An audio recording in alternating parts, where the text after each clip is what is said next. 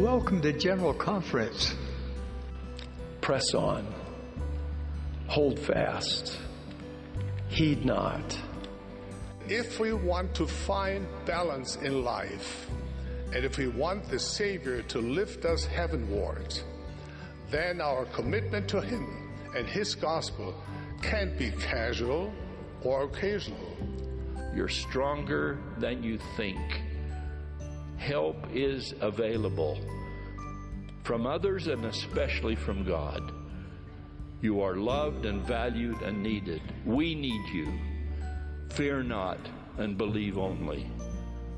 When the storms in life come, you can be steady because you're standing on the rock of your faith in Jesus Christ. We have never needed positive spiritual momentum more than we do now. To counteract the speed with which evil and the darker signs of times are intensifying. The kingdom of glory we receive in the final judgment is determined by the laws we chose to abide in our Heavenly Father's loving plan. Hello, brothers and sisters, and welcome back to General Conference Review, the podcast all about what the prophets, seers, and revelators of these last days share at General Conference. And we ask the important question, how have we taken what we have heard in General Conference and applied those principles into our lives?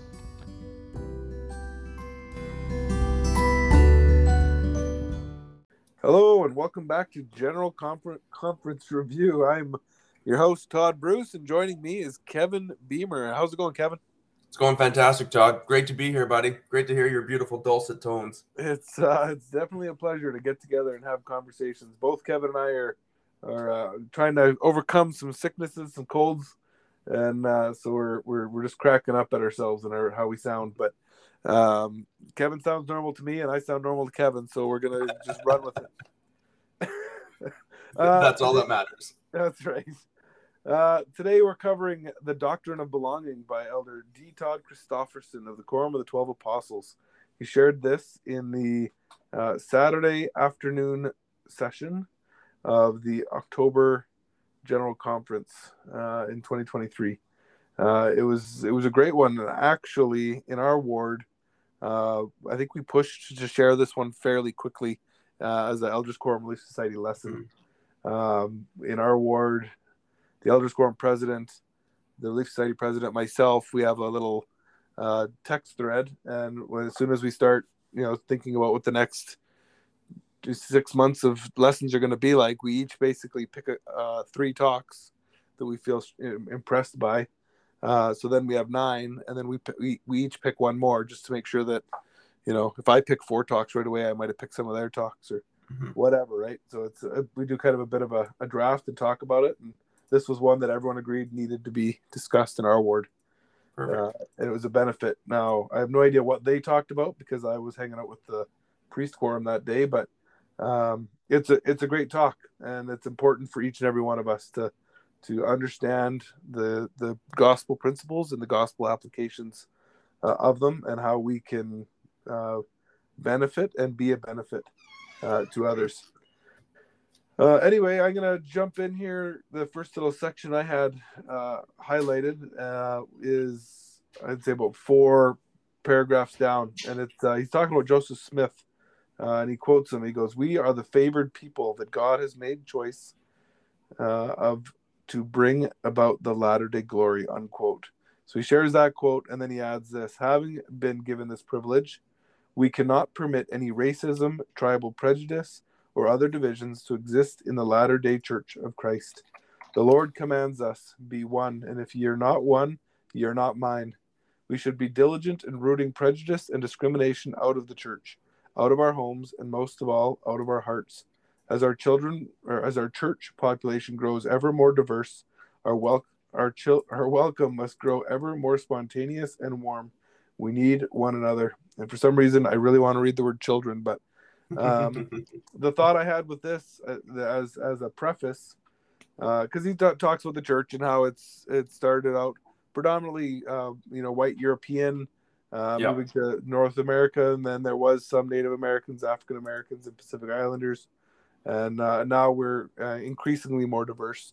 But the reason I wanted to share this was, and I can't remember who said it, but he talked about being a stone thrower versus being a stone catcher. Mm-hmm. Yes.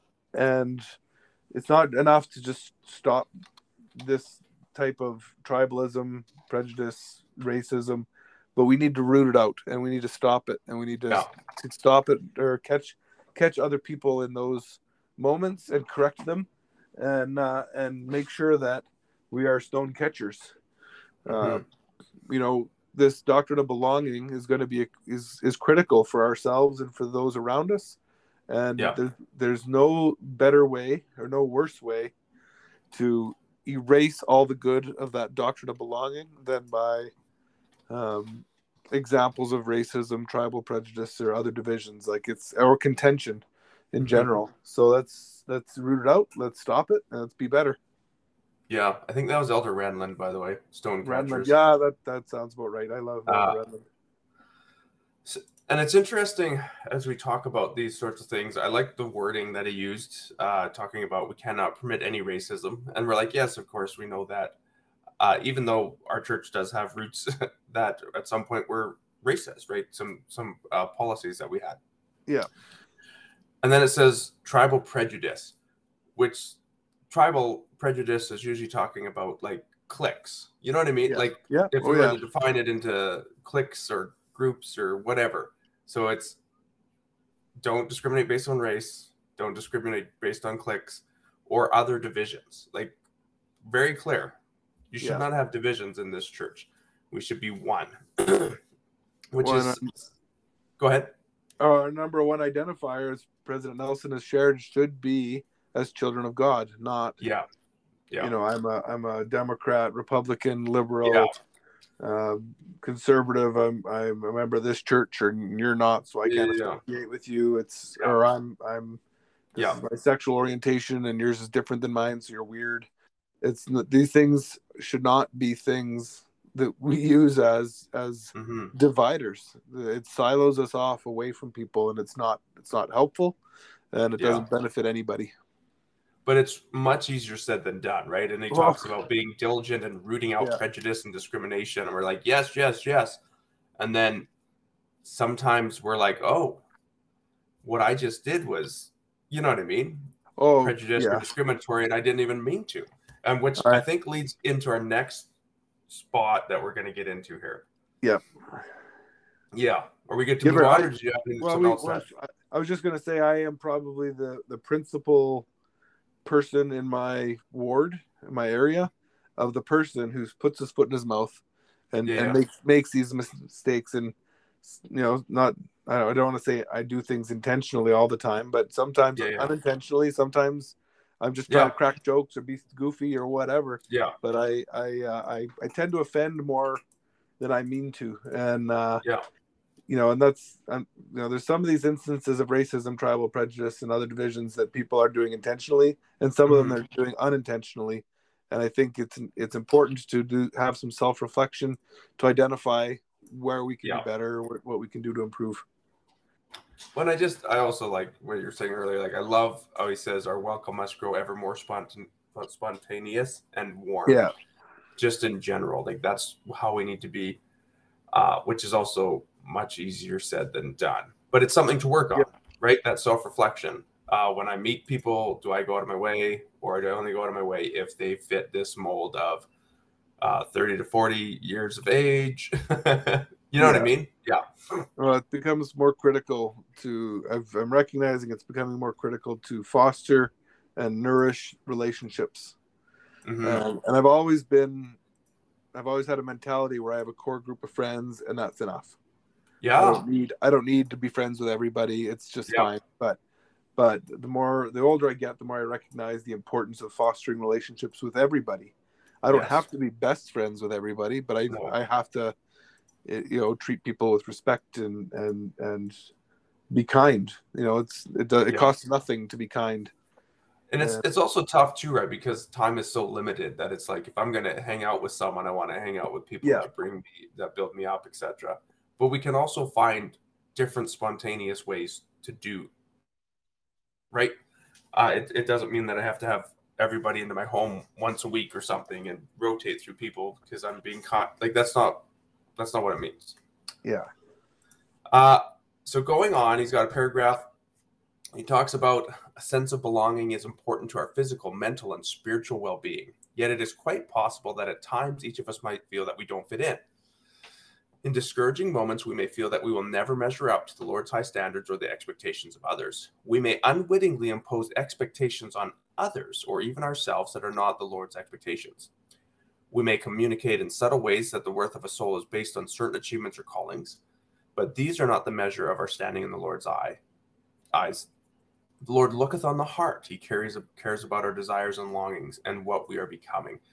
I've definitely experienced this sort of thought pattern where I remember at one point I was working on my bachelor's degree and we were living in the trailer courts, and our ward was in a wealthier section and we were in the trailer courts. And it was one of the wards that we felt that we never really got entrenched in, if that makes sense. Yeah. And some of it was we were kind of embarrassed because if you'd go into someone else's home, you were kind of embarrassed of the trailer or whatever that we're living in. And now there's nothing wrong with living in a trailer, but it's just interesting how we can impose those expectations and things like that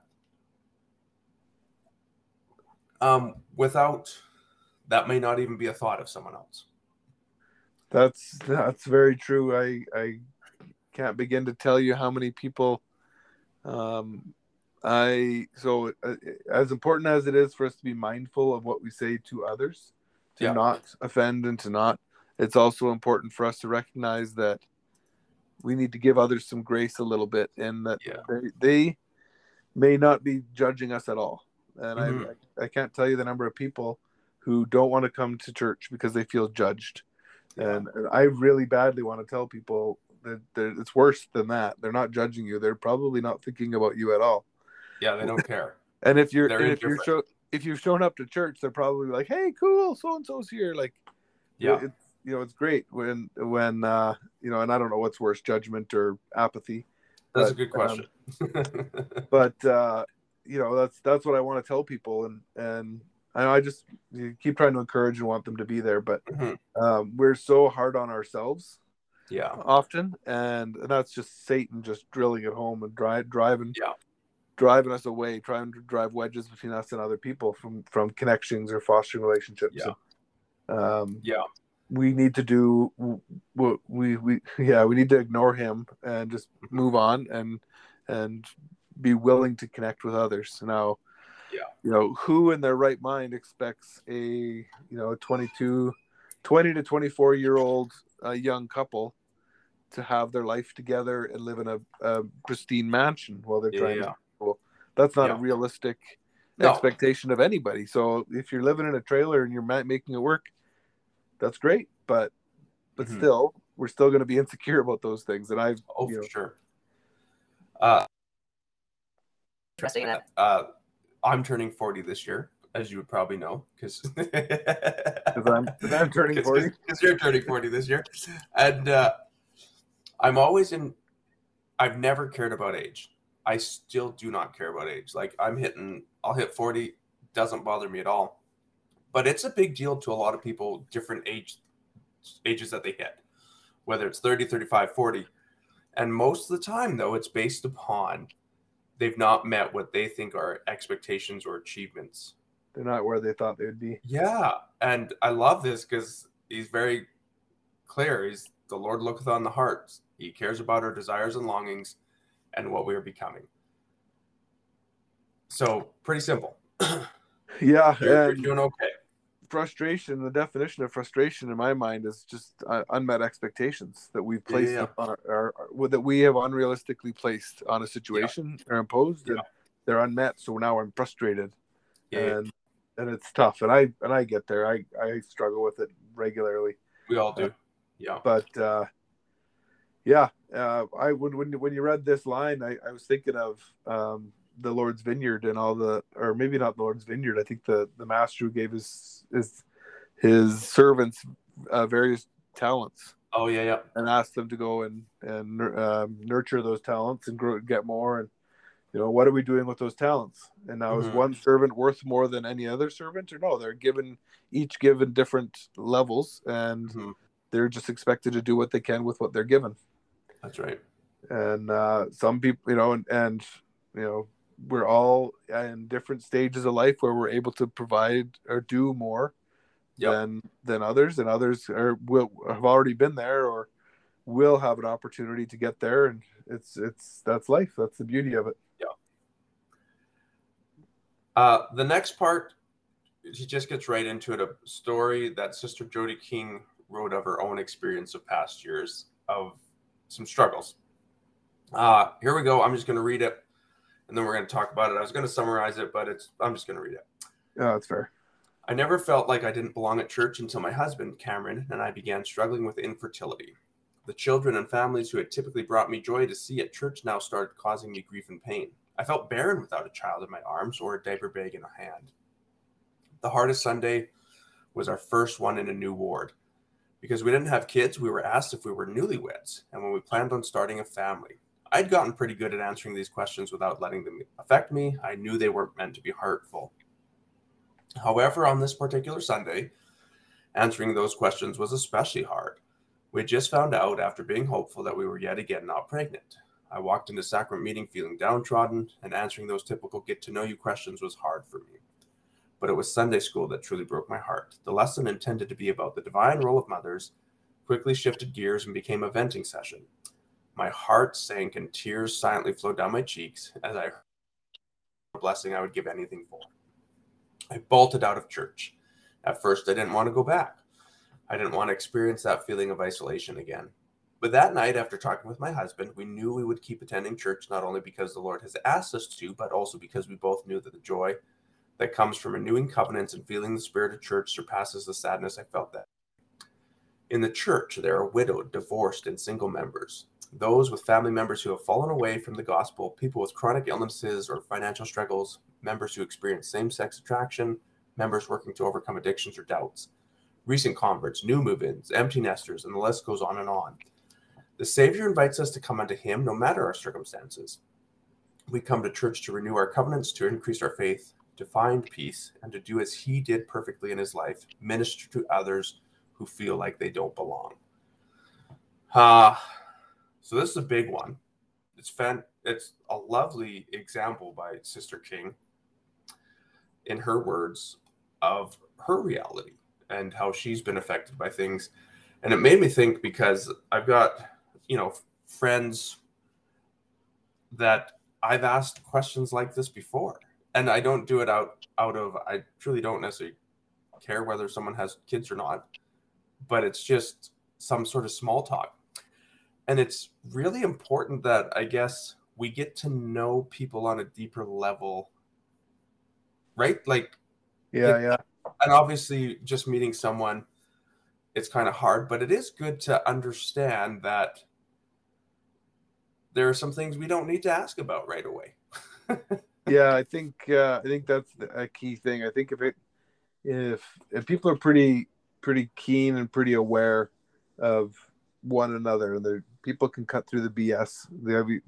I used to say that less active members have a keen ability to sense genuine care, love, right? Mm-hmm. And I that's what I used to say, and now I say members or people in general have the ability to cut through the BS, and they can sense genuine care. So if you're asking it to just make small talk or find something to talk about, that's one thing. If you actually care and are invested in their life and whatnot, it's it's a bit different. Again, it's totally the receiver and how they take it, but it's one of those ones, you don't mean it, you don't intend it as a blight or this Sister King, where she starts talking about the Sunday school lesson that went sideways. Yeah, that's where a Sunday school teacher really should have stepped in and redirected that lesson. But it would be hard if that's what all you would want is a mess in your home and kids who are loud and obnoxious while you're on vacation or what have you. But I think you'd sort of said we need to have grace with people as well, because I think sometimes people need to have an opportunity to vent, right? Like in that situation, right? Like, so it's such a some things are needed that are going to affect someone else a certain way, and so it's such a tough situation in general. To know how to deal with things, but it's good to be experienced for us to maybe have more of an understanding. Hey, we don't need to go super deep with someone and ask them, specific questions like that when we first meet them. Well, and we don't need to gossip about them. Why aren't they having kids, or what's going on, or like it just I'm sure those conversations can be had, but I think if they're had in a loving and kind way, as opposed to anything else or prying or whatever, it's be a sensitive issue for them. That's fine. There's worse things in life than not being able to have kids. There's worse things in life than not being able to get married. And that we were talking offline. I had a brother in my ward when I was Elders Quorum president who's older and unmarried, and the lesson was a lesson from the prophets back then, and it was strictly focused on eternal marriage, the importance of it, and the importance of father. Like that whole dynamic. And so I thought, oh shoot, like this is a really tough lesson to have. With Joe or whoever in this lesson. So I touched base with him and just was like, hey, but this is the lesson that we're supposed to teach this week. And I said, I just hope that I want you to participate and I want you to share your thoughts. But I hope that the lesson, hopefully it doesn't. Considering your circumstance, and maybe it was more offensive for me to talk to him before, or what. But I like to think that it kind of prepped him and warned him a little bit. And he was good. He said you'll never find a bigger advocate for eternal marriage than him. And he still is to this day is a wonderful member of our ward and the ward council, and he serves with honor and integrity, and he actually reminds us several times. There's one time we were doing a ward function, and my wife was in the kitchen with a couple other sisters doing dishes, and he went and shooed them all away so that he could do the dishes. Because he's like, no, they don't need to be doing the dishes here. And I was cleaning, doing something different, but he chased them all out, and it was good. He said, no, the wives don't need to be in there doing the dishes. The men can do them too. And it was good. He's good man, but he didn't take offense. Okay. Of it, but it's tough though. Hey, it's just tough, but I think the big thing though is being aware to have thought beforehand. Yeah, because oftentimes we get in trouble when we're just like, well, everybody must want this or do this or, and I've heard lessons too, right, where it's like, this is the way to do things, to get married at this age and blah blah blah, and have kids at this age, and this is the only why did you follow it? And that's not true. No, there's no template. You end up with cookie cutter homes when you do a template. Oh, and those are terrible. I actually, so you read this section. I actually highlighted immediately following your section. Let's do it. So he says, Paul explained that the church and its officers are given by God for the perfecting of the saints, for the work of the ministry, and for the edifying of the body of Christ, till we all come in the unity of the faith and of the knowledge of the Son of God, unto a perfect man, unto the measure of the stature of the fullness of Christ.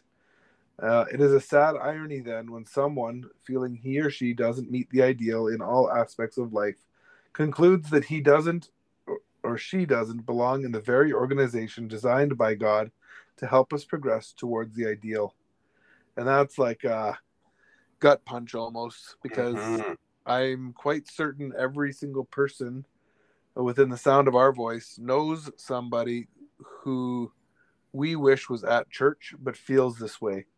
Feels like Yeah. they don't meet the ideal. They conclude that they don't belong, and we wish they would be there, and they wish they would feel the love of God with the saints, but they don't.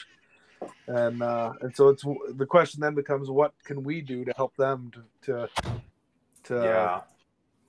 feel of God's love? We can't force them to join us. We can't force them to feel like they belong or overcome their conclusions. We can help love.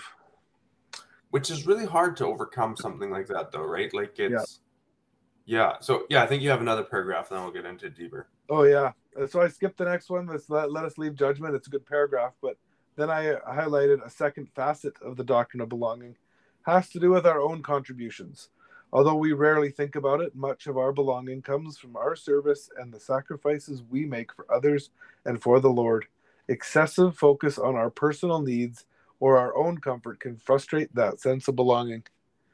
And to me, this it's a sad irony, and this, what can we do to serve, tie together, because when we focus on what I'm not getting, we tend to withdraw. Yeah. And when we focus on how can we help others, we tend to build relationships and build community and build things, and we feel more connected. And this is not just in the gospel of Jesus Christ. This is in life in general. This is a life skill that we would all benefit from getting better at. How can we expand our circle instead of shrink our circle? Yeah. Well, and it's so hard to do, though, is what I just wanted to point out. Like, if somebody feels that they don't belong in any organization, whether it's the church or whatever, you can invite them back. You can try to do things that they'd be interested to come, but it's really hard to get them to have a desire to come back. Yeah. It's not we'll just do some fun activities that you'll want to enjoy. They're not going to come even if it's something that they want to do often. So it's an interesting thing. I don't know if you have any insight on or examples of when that's something's worked or not. Well, yeah, it's and I want to point out, like, to your point, the hardness of it. That a lot of these discussion points are theoretical. This is the theory of the gospel. Yeah. The application is the hard part. Yeah. It's easy to talk about the theory. Applying what we know and what we've learned is the challenge. Mm-hmm. And I think I just come back to people can cut through the BS. I've had members which we worked with, or individuals which we worked with, and who had no interest in coming back to church. And we've had members we worked with, or individuals we worked with, who came back to church. And the difference, looking back on it, was I hanging out with that person or trying to visit with that person to get them to come back to church? Or was I visiting with that person because we wanted to hang out with that person? Gotcha. And when there was no agenda, it was, they could feel that we were invested in them. And when it feels like there's an agenda, there's walls, there's guards, they're all worried, everyone's concerned and worried. And that's, and then this family that I talked about, that we helped, that we worked with and were really good friends with, life happened, life got busy, and they slowly kind of slipped away. And then when we recognized that they had slipped away and tried to make efforts to help them come back, then they really started to feel like they were a project. Oh, okay. Yeah. And they didn't want anything to do with it. And it's been years, and every time I see them, I just say, I miss you guys. You guys are some of my favorite people to hang out with. And I don't even talk about the fact that I haven't seen them at church. I sort of brought that question up to talk about that a little bit, because I've had instances where if I'm not doing something with someone, I think it's not very beneficial to all of a sudden invite them to a church activity. Yeah. Like, I don't see as that's a very useful technique, because it really just says, I thought about you because it's church. Yeah. Right? So you actually have to do something that's on your own, not church related. And once again, the goal is not to get them to church. I think that's big how you were talking about that. That can't be your goal. Yeah. The goal is to help them feel the love of God, and like that's got to be the goal. It's building relationships and being connected. And Yeah. they, the best thing you can do is be a great example. The worst thing you can do is make your relationship conditional upon their attendance at church. That's a terrible. Or I can't remember the book. There was a missionary book that was handed out. Our ward mission leader, I would say 6 or 7 years ago, handed out a book to every member in the family, every member of every family in the ward. Okay. In the book, it talked about a family who was really working hard to help the missionaries, and they would get to know a family, have them over a bunch of times, and then invite the missionaries over, and then they wouldn't be really interested, and the family would drop that family, and they'd move on to another family, and they'd move on to another family, and these other families started to notice that they were only friends with this family until they met with the missionaries and said no thanks, and then they weren't. It became like almost a sticking point in the community that this family was only interested in having friends to get them to come to church, and it was a lot. They turned it around in the book really well to talk about the importance of just loving and being friends and building relationships. And good example. Anyway, I'm gonna find that book now one of these days. Yeah, you better. So moving on, we've got. I just skipped a couple paragraphs, some small lines, and this is what it says. It says, today, unfortunately, consecrating oneself to a cause or sacrificing anything for anyone else is becoming countercultural. In a piece for Deseret magazine last year, author Rod Dreher recounted a conversation with a young mother in Budapest. I am on a Budapest tram with a friend in her early 30s. Let's call her Christina. While we are on the way to interview an older Christian woman who, with her late husband, withstood persecution by the communist state. As we bump along the city streets, Christina talks about how hard it is to be honest with friends her age about the struggles she faces as a wife and mother of young children. Christina's difficulties are completely ordinary for a young woman learning how to be a mom and a wife, yet the prevailing attitude among her generation is that life's difficulties are a threat to one's well-being and should be refused. Does she and her husband argue at times? Then she should leave him, they say. Are her children annoying her? Then she should send them to daycare. Christina worries that her friends don't grasp that trials and even suffering are a normal part of life, and maybe even part of a good life, if that suffering teaches us how to be patient, kind, and loving. University of Notre Dame sociologist of religion Christian Smith found in his study of adults aged 18 to 23 that most of them believe society is nothing more than a collection of autonomous individuals out to enjoy life. By this philosophy, anything that one finds difficult is a form of oppression. And I wanted to talk about this because it really rings true to me, and I had some thoughts over the Christmas holidays about the phrase, you're ruining my vibe, or something along those lines. And oftentimes we see that, hey, if somebody's ruining your vibe, or, just cut them out of your life completely.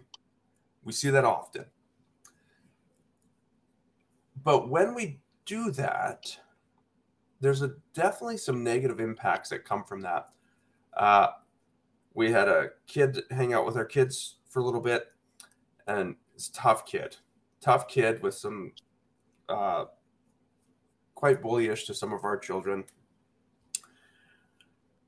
And if we just straight up say, no, you're not playing, right? Who else is that kid going to play with? But also, it's good growth for my child as long as they're in a safe situation, right? And I know that if there's excessive stuff, like, we'd be very concerned. And we monitor it. But also, a lot of times we think of just, that's not my vibe. I'm just not going to put myself out there. I don't have to deal with this.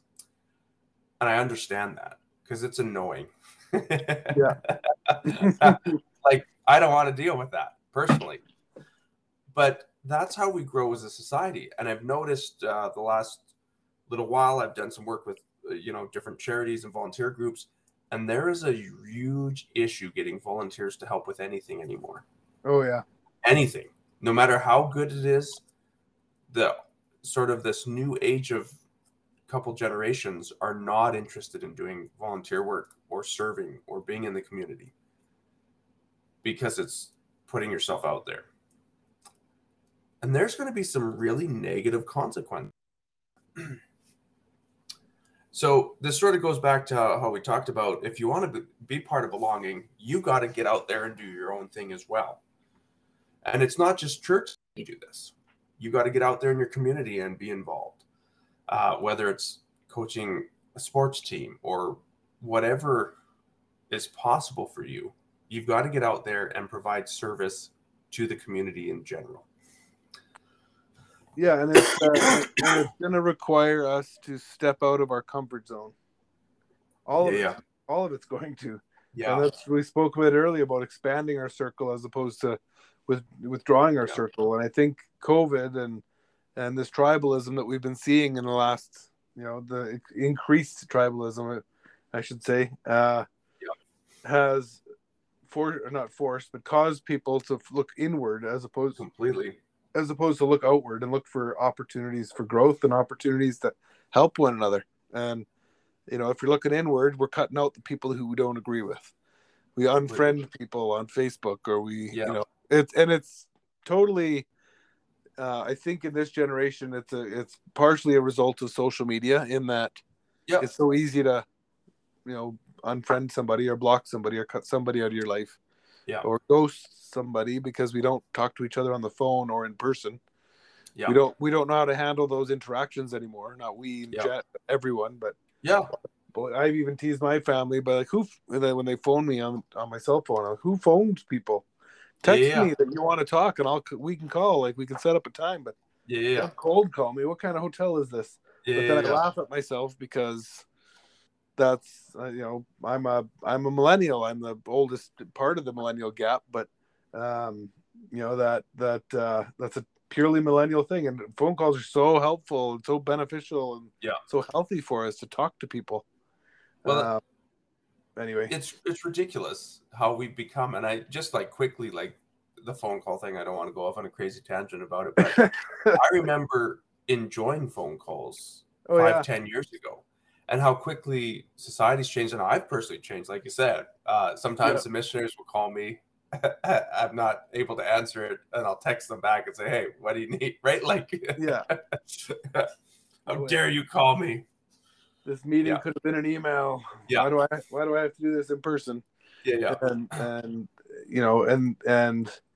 really one thing COVID taught me was I would much rather be in person, face to face, than have to do something online. There's way more benefit to it, but those are lessons that had to be learned through trial and error. And texting is not the most effective form of communication because people read it with whatever voice they want to read it. And it's not very helpful. I've seen some funny skits about that where they have the one chill just texting his buddy, and the other guy's taking it crazy offensive and is ready to fight, and they meet up to go for drinks or something, and the one guy's ready to beat him up with Why would you be so good? Well, we talked about a lot of good things here, but I'm going to wrap it up with last couple paragraphs. He goes, the final and most important element of the doctrine of belonging is the central role of Jesus Christ. We don't join the church for fellowship alone. It's important, but we join for redemption through the love and grace of Jesus Christ. We join to secure the ordinances of salvation and exaltation for ourselves and those we love on both sides of the veil. We join to participate in a great project to establish Zion in preparation for the Lord's return. The church is the custodian of the covenants of salvation and exaltation that God offers us through the ordinances of the holy priesthood. It is by keeping these covenants that we obtain the highest and deepest sense of belonging. President Russell M. Nelson recently wrote, quote, once you and I have made a covenant with God, our relationship with him becomes much closer than before our covenant. Now we are bound together. Because of our covenant with God, he will never tire in his efforts to help us. We will never exhaust his merciful patience with us.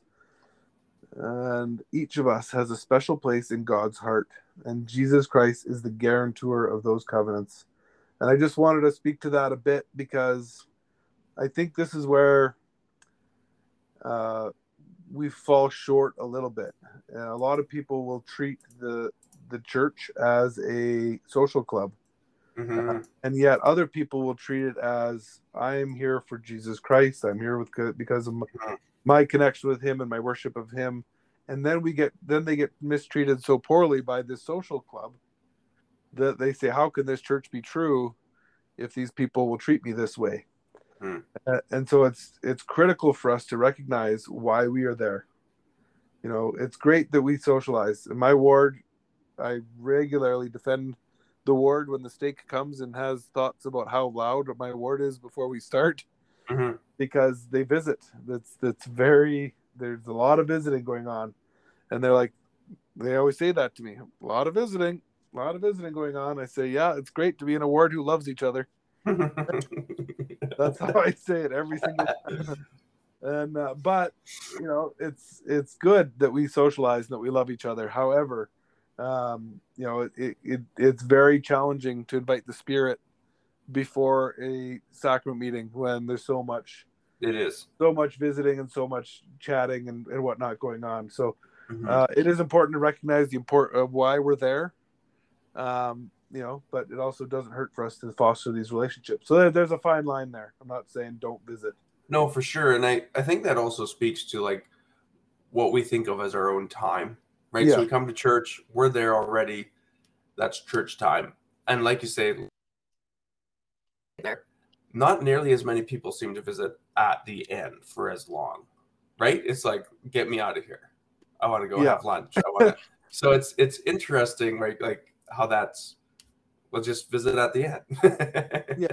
Just settle this one out a little bit later, or except that you're going to spend an extra 10-15 minutes after church. Kids can run around, whatever, play in the gym. Just relax. You're not in a rush. You'll be fine. No, it is interesting. And he wraps up here, probably one of my favorite lines: being one with the Father, Son, and Holy Spirit is without doubt the ultimate in belonging. Thus, the doctrine of belonging comes down to this: each one of us can affirm, Jesus Christ died for me. He thought me worthy of his blood, and he loves me and can make all the difference in my life. And I love that, because if we're striving to belong, if we're striving to find our place in the world, and we're reaching out to others, we're doing what we can do, and we're involving Jesus Christ, our circle will be the size that it needs to be to benefit us and to benefit those around us, and we will have maximum benefit, maximum penetration in the world of our love and our Heavenly Father's love. Yeah, and I just want to echo my testimony that if you or anyone who's listening to this podcast feels that they're not belonging, that they're struggling to belong in whatever situation, reach out and serve in some capacity, whether it's doing extra curricular at work or with, you know, youth programs, or just serving for not-for-profits and charities. Reach out and serve, and it will change your world. Like a lot of my relationships, that's where they've come from. When I served in stake youth activities or was in stake young men's, I remember going around and just serving and making sure I visited with people, et cetera, et cetera. And it's crazy how the relationships were built based upon that. In fact, that's where you and I sort of became friends again, right? When we served in a stake young men's calling a few years back. Catch up with each other at stake functions, Yeah. But so it's just interesting. Get yourself out there and serve. And the church isn't the only place that you can serve. I just want to make certain that that's right. Yeah. Like, of course, you can do regular service, whether it's ministering, your calling, whatever. But if you're feeling that you're not belonging, there are lots of places that if you start serving, you will find some sort of belonging somewhere. And I bear that in the name of Jesus Christ. Amen. Amen. I appreciate that, Kevin. It's a principle that we would all benefit from. If you feel like you're not belonging, and you reach out, I'm confident you'll find other people that feel just like you and feel like they don't belong for much the same reasons you don't belong. Yeah. I think the majority of people feel isolated, and I think that they just need somebody to step up to help them to feel connected and feel together, and you might be that person at this time. Exactly. And if somebody else is reaching out to you, do not, shut them down. Yeah. Go to things and be part of a community and be connected with them, and I'm confident that you will feel of our Heavenly Father's love for you, and you'll help others feel of His love for them. And I'm grateful for you, Kevin. I'm grateful. I felt a great deal of love when I hang out with you and your family. So you do a great job of sharing our Heavenly Father's love with those around you. And we'll shut her down there. Perfect. Thanks, buddy. Love you. I love you and your family too.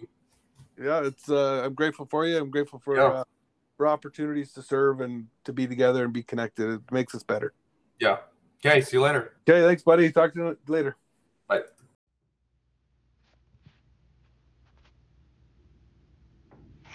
Thank you for listening. Give us a like, follow, or rating wherever you consume podcasts, or come find us on Instagram or spiritualcrusade.com. We hope you're uplifted by this General Conference review. Don't forget to review and study the words of the prophets and apostles, and we challenge you to find something from these talks which speaks to your soul and helps you to find meaningful growth and draw closer to our Savior.